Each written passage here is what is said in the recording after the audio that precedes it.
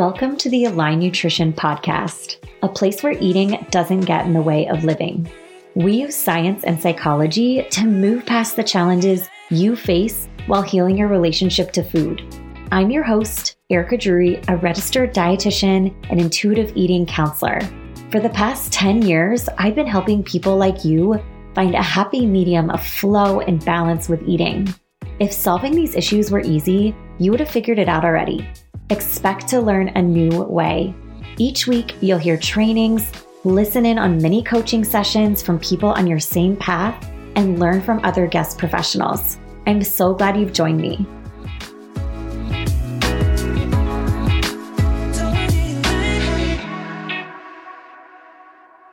Welcome back to the Align Nutrition Podcast. This week, we are talking about exercise. And this episode is for you if you've struggled with motivation to exercise, you're in a place in healing your relationship to food where beginning exercise feels like a good thing, or you're working on, finding ways to enjoy it more, or maybe find more motivation. If you have a really great relationship with exercise that never really was impacted by your relationship to food, this may not be the most relevant episode for you. And in that case, that's really good for you. And, maybe you can utilize your relationship to exercise and translate that over to food. A lot of times we want to pull an area of strength and ultimately bring that over. I've talked about that before, where if you have worked on healing your relationship to food and how you can translate some of those same concepts over to healing your relationship to exercise. But ultimately, this episode is really centered on how do you find motivation and understand how you can really kind of overcome that inertia when it comes to bringing in exercise in a new way, or a more positive way, or a way that maybe is more sustainable for you, maybe more consistency. And I want to start out by sharing my healing of my relationship with exercise really quickly. You may or may not know that it took me 7 years to begin exercising consistently. After healing my relationship to food, that was something that I was so ashamed of before. And it should be said that, I have the privilege of living in a thin body. So no one really ever pressured me to work out, or I wasn't shamed for not working out. And it wasn't this clear-cut thing that I really understood either. So it feels kind of full circle sharing this with you today, because I hope that I can save you some time where I feel that, for me, it was just really fumbling around in the dark and not really understanding the overall process. And now that I've been doing this work with people for so long, I completely understand why it can take so much time to be ready for exercise and to be in a good place. My history with exercise was one where I never did. I always danced growing up. So dance was physical for me. And then when I was in college and I danced in college, I began exercising in more of an obsessive way, multiple sessions, way too long, or just, again, obsessive. It's really getting at the intention of why you're exercising. So I wasn't enjoying it. I was simply there to ease my mind about, the food that I had eaten, or aesthetically how I could change my body in a certain way. So it was never really coming from a place that was overall very positive. It always, again, felt compulsive, like something that I had to do to feel okay, or if I was going out that night or eating out, or, whatever I had going on. The closer we got to nationals, competitions, events, things like that. And so once I realized what was going on and I was working through healing my relationship to food, like many of you, I did not feel any motivation to exercise, which was scary to me. It was really disturbing to me because, as someone who was, in the process of becoming a dietitian, I knew how good exercise is for us and was really bothered by the fact that I didn't want to do it. Now I understand what I understand. And that's what, we're going to walk through today. Some of the reasons that you have arrived here, which is absolutely essential to understand why you're here. You need to find compassion with yourself and understand why you don't feel like working out, and so that you can specifically address how you're going to overcome that for yourself. Obviously, when, I'm doing work with clients, we're going to personalize it. We're going to figure out exactly why. We're going to go through, your detailed history with exercise. We're going to understand where you're at in healing your relationship to food and how that lines up with exercise. Some people may not be ready. And, I think for me, I did need those 7 years. I wish that it had been something that I cleanly said, I'm giving myself time and I'm not working out right now. But it was very stop and start, and it was painful to, what I felt like trying and then failing and trying and then failing. And again, just really shamed myself a lot for that. But anyway, moving on to, ultimately what helped me was going to physical therapy. I have scoliosis, and I was having a lot of back pain. I was having a lot of stiffness. My aunt, my dad's sister, had scoliosis, and her being a bit older than me, I saw her dealing with some very real issues related to her back, and that scared me. I really wanted to have a mobile back and a strong back and not deal with some of those things that I saw her dealing with. So exercise started to become a little more intrinsically motivated rather than aesthetically. I noticed that when I moved my body, I had less tension. I was able to, through physical therapy, begin to strengthen certain parts of my core and relieve unhelpful muscle tension patterns. And I remember being in physical therapy and thinking, oh, so this is like working out. And I don't know why it just never really made sense to me before. Physical therapy, you're working on some of these smaller muscles, you're working on imbalances, you're working on strengthening groups that impact and support other muscles, like some of those larger muscle groups that you utilize when you're working out. So it felt really good to, begin with such a foundation where I knew I would be able to prevent injury as I started to work on those larger muscle groups. And it just started to feel, again, more positive. I had more motivation to do it in a way that was outside of just, how I looked or a fear-based way of approaching movement. And there wasn't I didn't have any, I have to do it this many days a week, or I have to do it to the certain intensity. I was definitely pressuring myself to do so and sitting with that discomfort, but I just kept working through it.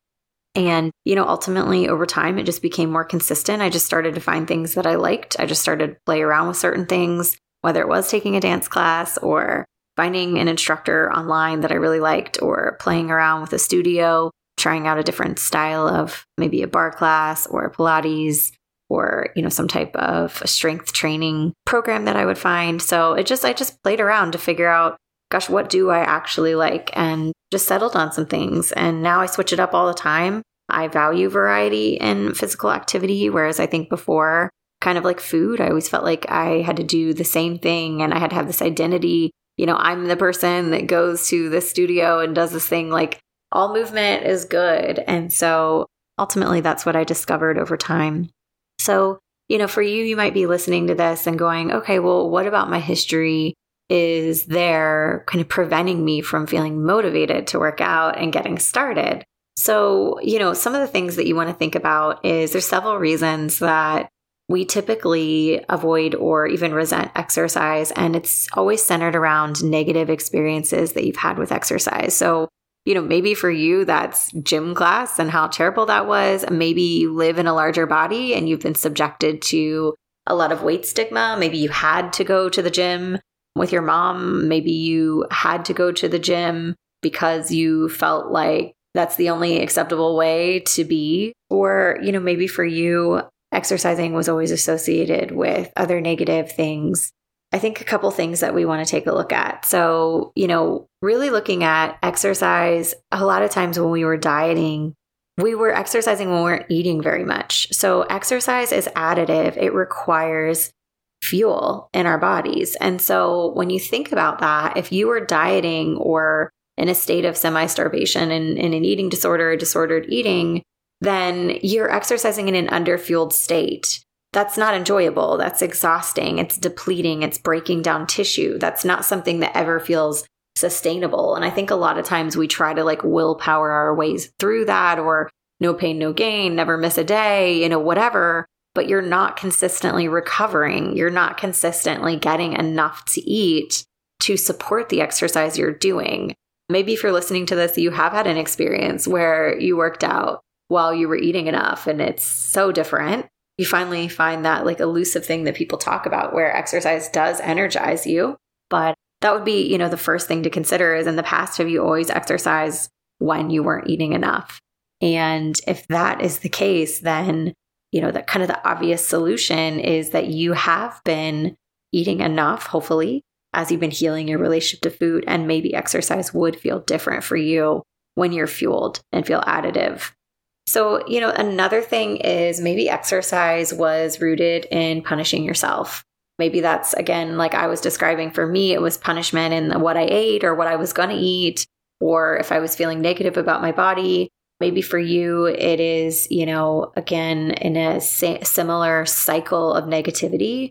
In that case, it's just, wow, sitting with that, exercise we're just told is always so good for you and it's something you should do. But, in those situations, it wasn't that for you. And so seeing it for what it is, I was punishing myself, can be really eye-opening and important to take a look at. So, in that case, it's, finding ways for exercise to be quite the opposite of punishment. And maybe that's going to take you sitting with that and mapping out what that would look like.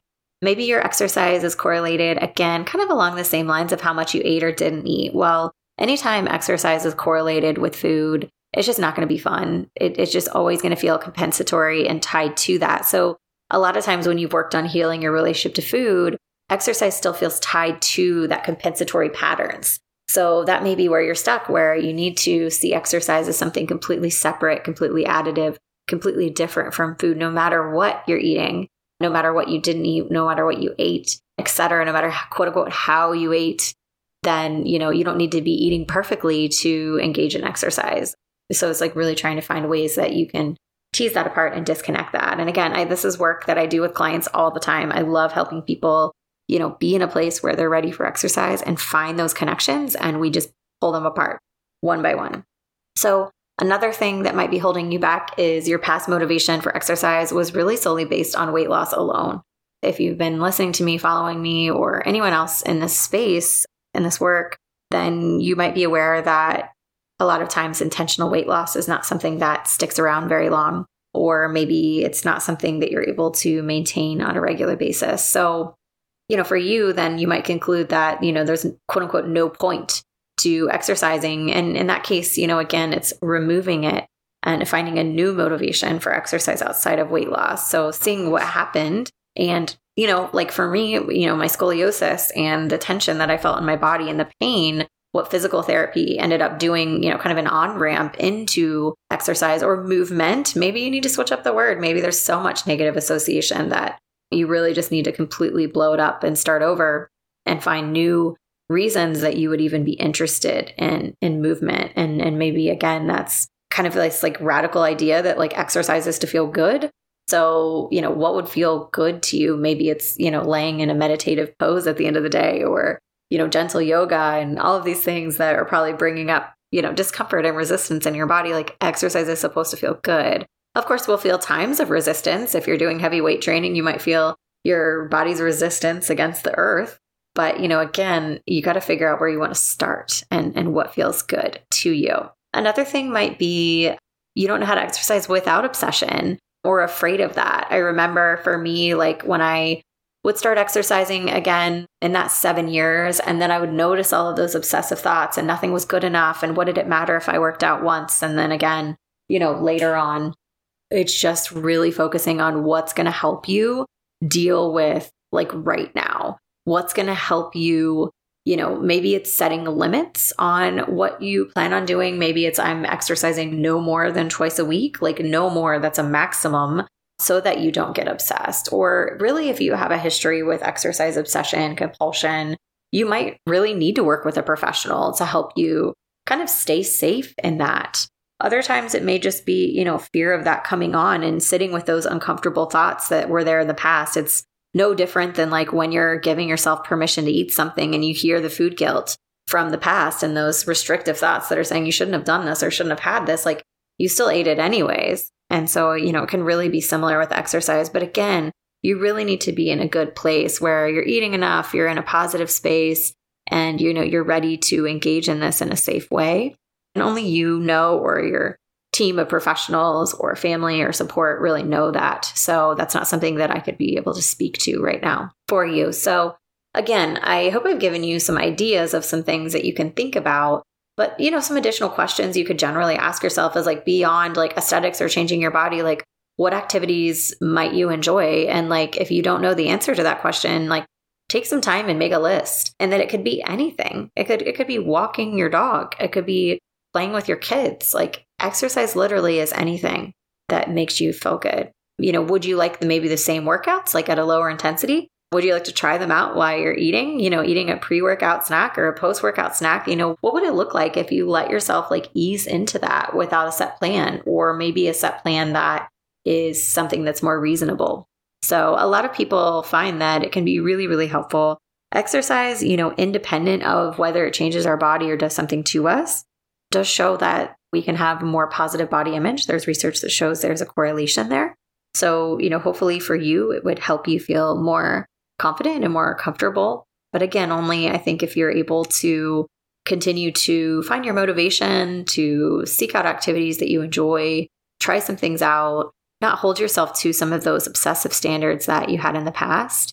And, I hope this gives you generally like an understanding of why exercise may have been unpleasant for you in the past. I'm sorry it has. And I really hope that you can find some joy in movement. But if none of this are things that you're necessarily ready for, like I said, I took 7 years. There's no shame. Like take a break, take your time. Like we can't always be growing. We can't always be pushing ourselves. And so, settle into healing your relationship to food. And if you're not ready for exercise, then let it come. So anyways, I hope this was helpful. And as always, if you're interested in becoming a client, or if there's anything that I can help you with to sort out with your own relationship to exercise and how that relates to healing your relationship to food, if you're stuck on that, I always have a link in the show notes where you can inquire and work with me. And I'd love to help talk this out with you, work through it with you. Either way, I hope you take care, and I will talk to you next time. Thanks to you for listening. Find me on Instagram at Align Nutrition. Let me know if you like this or if you have other topics or ideas for the podcast. I love hearing from you. If you've gotten something out of this, help us reach more people who need this message by subscribing in your podcast app. A nice rating and review also helps us reach more people and is so appreciated. I hope you enjoyed this episode, and until next time.